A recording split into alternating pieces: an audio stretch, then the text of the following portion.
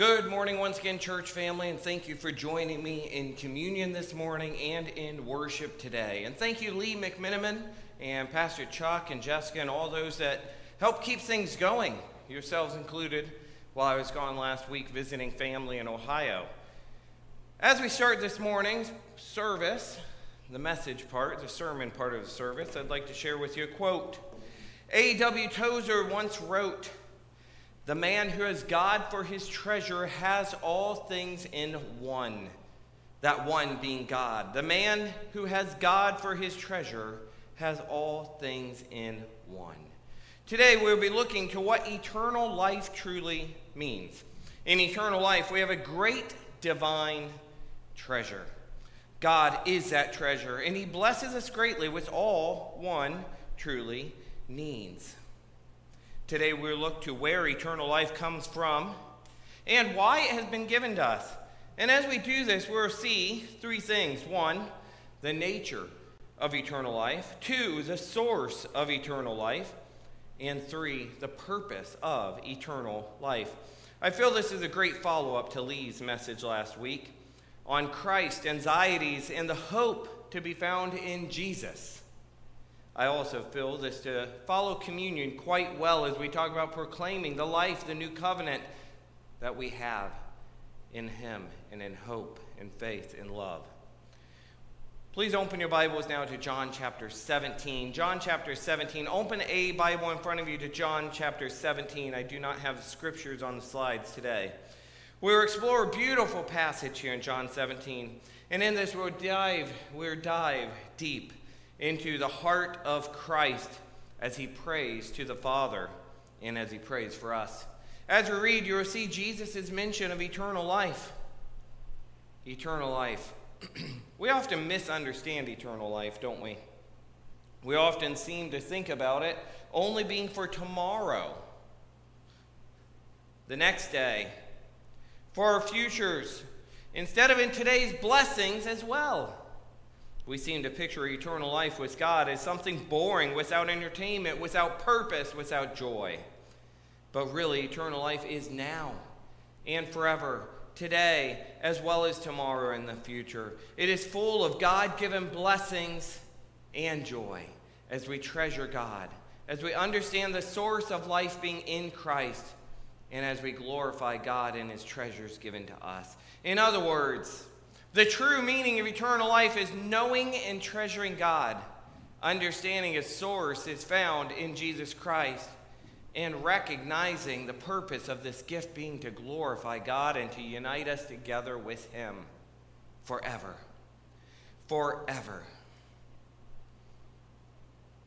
Before we dive in deeper this morning, let's read John chapter 7. Please follow along as I read. After Jesus said this, he looked towards heaven and prayed, "Father, the hour has come. Glorify your Son, that your Son may glorify you. For you granted him authority over all people, that he might give eternal life to all those who you have given him." Now, verse 3, this is crucial, critical here. You can underline it, circle it, highlight it. Now, this is eternal life, that they know you, the only true God, and Jesus Christ, whom you have sent. I have brought you glory on earth by finishing the work you gave me to do. And now, Father, glorify me in your presence with the glory I had with you before the world began. Now Jesus will be praying for his disciples, saying, I have revealed you to those whom you gave me out of the world. They were yours, you gave them to me, and they have obeyed your word. Now they know that everything you have given me comes from you. For I gave them the words you gave me, and they accepted them. They knew with certainty that I came from you, and they believed that you sent me. I pray for them. I'm not praying for the world, but for those you have given me, for they are yours. All I have is yours, and all you have is mine, and glory has come to me through them. And I will remain in the world no longer. But they are still in the world, and I am coming to you. Holy Father, protect them. By the power of your name, protect them. by the power of your name, the name you gave me, so that they may be one as we are one. What great joy, what great blessings we have in his word today and every day. What a great promise we have here. For they are yours, those who follow after Christ, knowing God and Jesus. We are his. What a great blessing to know that we belong to the Lord of all. Please join me in prayer as we thank God for his word and ask him to illuminate our hearts and minds with understanding and wisdom. Heavenly Father, we thank you for the gift of your word. We pray now that the Holy Spirit will open our eyes to the truth of eternal life. Reveal to us the nature, source, and purpose of this incredible gift. Help us to treasure you above all else. And in the name of Jesus we pray. And all God's people said, amen. Number one, as we start off today, we'll be looking to the nature of eternal life. The nature of eternal life is a profound concept that is central to our faith, our Christian faith. In our passage today, Jesus reveals to us that eternal life is not just merely about living forever, but rather it is about knowing God and Jesus Christ, whom he has sent. This statement is both profound and transformative.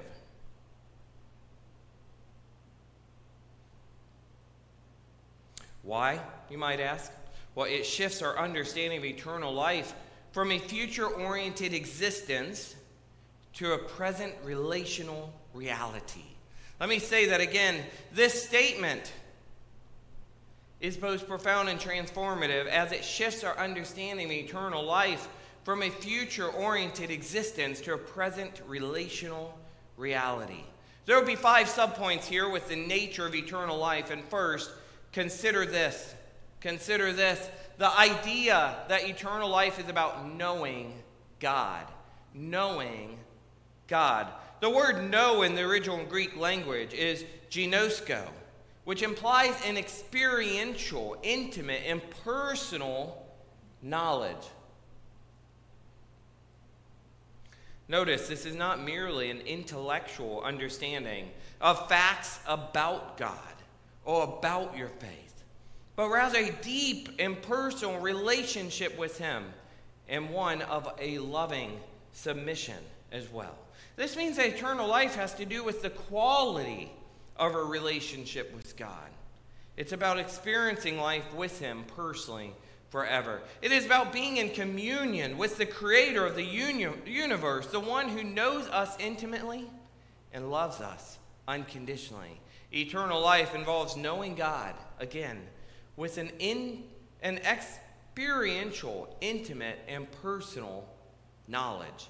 Second, in the nature of eternal life, second is this. We must recognize that eternal life is not just about knowing God, but also about knowing Jesus, whom he has sent. Verse 3 again says, this is eternal life, to know God and Jesus Christ, whom he has sent. Jesus is the perfect revelation of the Father, the exact representation of his being. We read this in Hebrews, among other places. And to know Jesus is to know God, for he is the invisible image of the invisible God. Colossians tells us of this. This means that eternal life is not just about a relationship with a distant, transcendent deity, but with a God who comes near to us in the person of Jesus. Jesus is the bridge between heaven and earth, the bridge between sin and God, the mediator between God and humanity, and the one who makes it possible for us to know God intimately and personally. Jesus creates a bridge between a sinful life to a redeemed life. Next, in the nature of eternal life, third, we must understand that eternal life is a present reality, not just a future hope. And we must live in this truth. Live in this truth. Jesus says in John 17:3, now this is eternal life. Now this is eternal life, that they know you, the only true God, and Jesus Christ whom you have sent. Not will be, not in the future, now this is. And this word now, and combined with this is eternal life, indicates that eternal life is not something we have to wait for until we die or until Jesus returns, but something to be experienced and enjoyed in the present moment. Also, a side note, what is described here is also what leads to eternal life with God. Part of it, at least. This is a radical and life-changing truth, for it means that we can experience the fullness of life, as John 10:10 says, the abundant life that Jesus came to give, right here, now, in the here and now, as we grow in our relationship with God and Jesus Christ. Fourth, in the nature of eternal life is not just about individual salvation. The nature of eternal life is not just about individual salvation, but also about a corporate unity or fellowship of which we have together. Notice Jesus' prayer here. He asks the Father to protect his followers so that they may be one as he and the Father are one. This unity reflects the unity that exists within the Trinity, the Father, Son, and Spirit. As they are one, we too are one body. And fifth, finally, the last subpoint in the nature of eternal life. But first, this point, eternal life is about being part of a new humanity, a new creation, and a new community of which is united in love, truth, and a purpose. I ask you to consider yourself and your life with fellow believers, brothers and sisters in Christ. This is us. We are a new humanity, a new creation, a new community, one of which is united in love, truth, and a purpose. Have we lost sight in that? That we united together in love, the love of Christ, that he gives us this example, and that we're united together in the truth of God's word and ways, the truth of his existence, the truth of his sovereignty, and in a purpose greater than our own. Let's move on with 5. Fifth, the nature of eternal life is both a gift and a responsibility. And Jesus says in John 17:2 that the Father has granted him authority over all people so that he might give eternal life to all those whom the Father has given him. That word give, it shows us that this is a gift of God. Christ, from Christ, through Christ. This means that eternal life is not something we earn, achieve, or deserve, but something that is freely given by God's grace through faith in Jesus Christ, and as a gift. However, this gift does come with a responsibility. Jesus says in verses 6-7, he has revealed the Father to those whom the Father has given him, and they have observed his word. This means that eternal life is not just about receiving God's grace, but also about responding to that grace in obedience, faith, and love.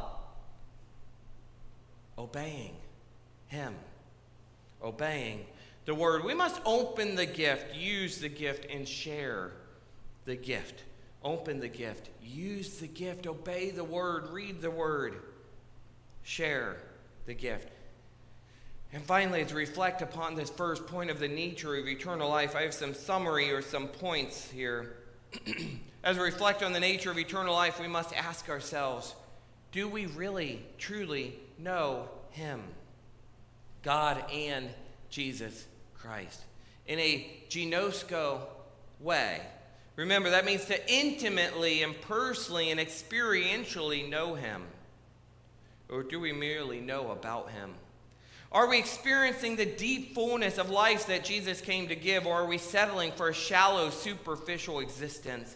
Are we living in unity with our fellow believers, or are we allowing division, strife, and disunity to hinder our witness and our experience of what eternal life is truly meant to be? And finally, are we receiving God's grace with gratitude and humility, responding to that grace in obedience, faith, and love? having an intimate knowledge of God, and living for eternity in the here and now, not just the future. This drastically changes the way you live, and it should. For when you truly know him and know of eternity, you also know that he reigns forever and ever, and we live in light of this sovereignty, his sovereignty and hope.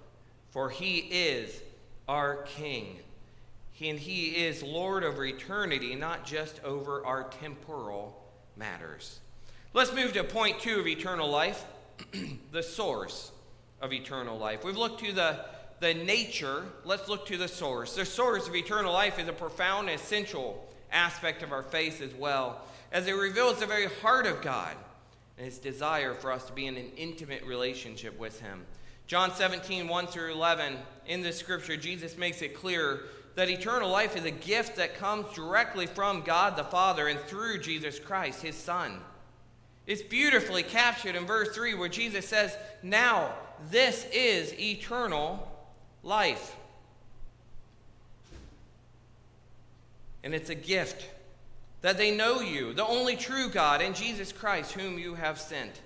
You see, it is through knowing God and Jesus that we receive the gift of eternal life.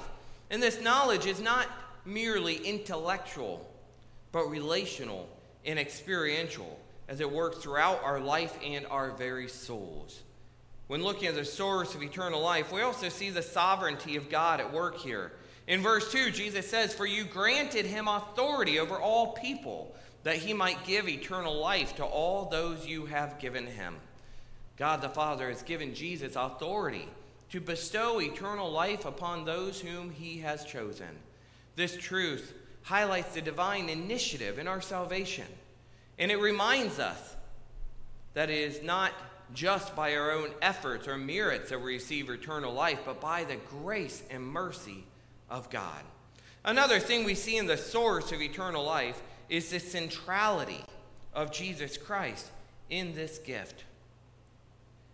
Throughout this passage, Jesus emphasizes his unique role as the only one through whom all eternal life is given.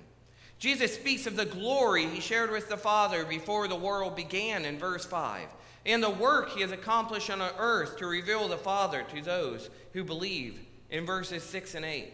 Jesus' role as the mediator between God and humanity is essential to our understanding of eternal life, as it is only through his life, his death, his resurrection, his purpose, and completion of it, that we're reconciled to God and granted this precious treasure. Jesus is the source of our eternal life being with God.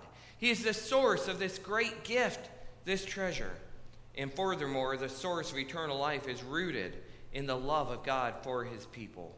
And notice Jesus' prayer in this passage. It's a beautiful expression of his love and concern for those who have been given to him. Jesus prays for protection, unity, and sanctification. And again, we see a great demonstration of his love.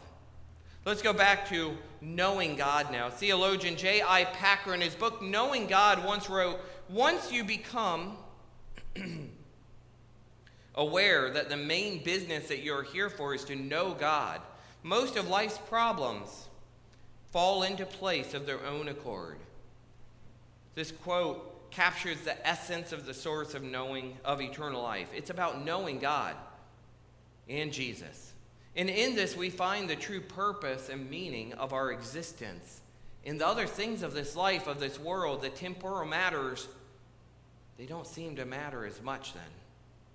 When we understand that eternal life is a gift from God, rooted in his love and grace, we're freed from the pursuit of self-salvation, invited into a life-transforming relationship with our Creator and Savior. We must embrace this truth. We are invited to live lives that are grounded in love and grace, the love of grace of God. Embrace this truth. And finally, our closing point, point 3, we have the purpose of eternal life. It's not merely a future reality that we look forward to, but a present reality that shapes our lives.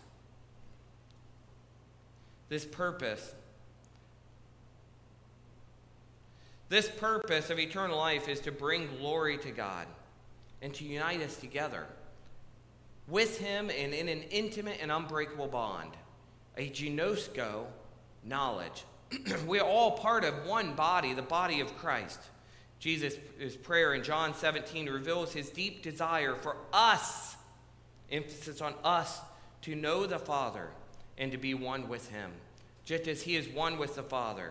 And please note, this unity is not simply a superficial connection, but a profound, life-giving, life-blessing relationship that is rooted in the knowledge of God and his love for us. Eternal life is not just about living forever. It is about knowing and experiencing the fullness of God's love, grace, and truth, and doing it today and every day and forever. Forever. It's about being blessed with an invite to be part of his family. And as we understand the purpose of eternal life, we're enabled to participate in the divine mission of God as a family. You see, we are united with Christ, and we're called to be his hands and feet in the world, to share the good news of the gospel and to demonstrate the love of God to a broken and hurting world. And please note, this mission is not a burden, but a privilege and a joy, as we get to partner together, not just with one another, but with the creator of the universe in his redemptive plan and work. Next, another purpose of eternal life is to transform us into the image of Christ. As we grow in our knowledge of God and our relationship with him deepens, we're challenged from the inside out. Our character, our values, our priorities begin to align with those of Jesus, and we become more like him in every aspect of our lives. This transformation is not only for our own benefit, but it also serves as a testimony to the world and the power and grace of God at work in us. God can change the worst of sinners to be one of his greatest workers. Additionally, the purpose of eternal life is to bring about an ultimate restoration, not just of you, but of all things. As believers, we are given a glimpse of the future when God will make all things new, wiping away every tear and eradicating all pain, suffering, and death. We're not just blessed here ourselves, but have a responsibility to see as well. You see, this hope is not only for us, but is meant to be shared with the world by us, as we invite others to join us in the eternal life that God offers through Jesus. Summarizing now, the purpose of eternal life is profound. It's multifaceted. We've got a lot of facts today, a lot of encouraging facts. It's about encompassing our relationship with God, our unity with fellow believers, our participation in God's mission, our transformation into the image of Christ, and the ultimate restoration of all things. This incredible gift, it's not something to be taken lightly or treated casually, but rather it is a treasure to be pursued, cherished, and shared. So, church friends, as we conclude, I'd like to encourage you to remember the incredible truths of eternal life, that it is found in knowing God and Jesus Christ, the one he sent. And it is for today as well as in your forever tomorrows. I ask you, do you know God experientially, intimately, personally? Do you know Jesus? Are you living to glorify him today? Today. Don't wait for tomorrow. As I was in Ohio, I had the opportunity to pray with a waitress at IHOP. As she said, she's waiting for tomorrow. She's waiting for the next day. She's waiting because she doesn't want to go to church as a hypocrite, as she's still smoking or sinning or not treating her body or her life as God would intend. And I encouraged her, I prayed for her, don't wait for tomorrow. The church is full of sinners saved by the grace of God. And we need not just God, but one another, for he created us for these relationships.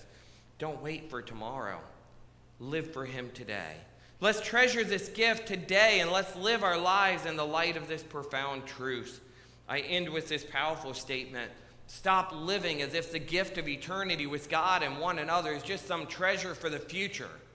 It is a great blessing to pursue, cherish, and share in every day.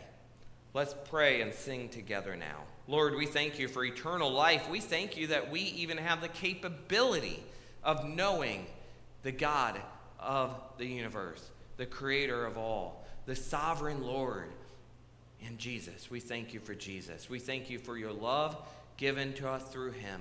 We thank you for his life-saving action. We thank you through confessing Jesus as Lord and Savior of our life and seeking forgiveness of sin and to follow him, that we are saved, redeemed. Lord, we thank you for the Holy Spirit which is given to us in salvation, the great helper and comforter and strength and equipper. And Lord, we thank you that eternal life is not just something to look forward to in the future, but it's something that we can enjoy today and forever and together. And it's in your holy and powerful name we pray. All God's people said, amen.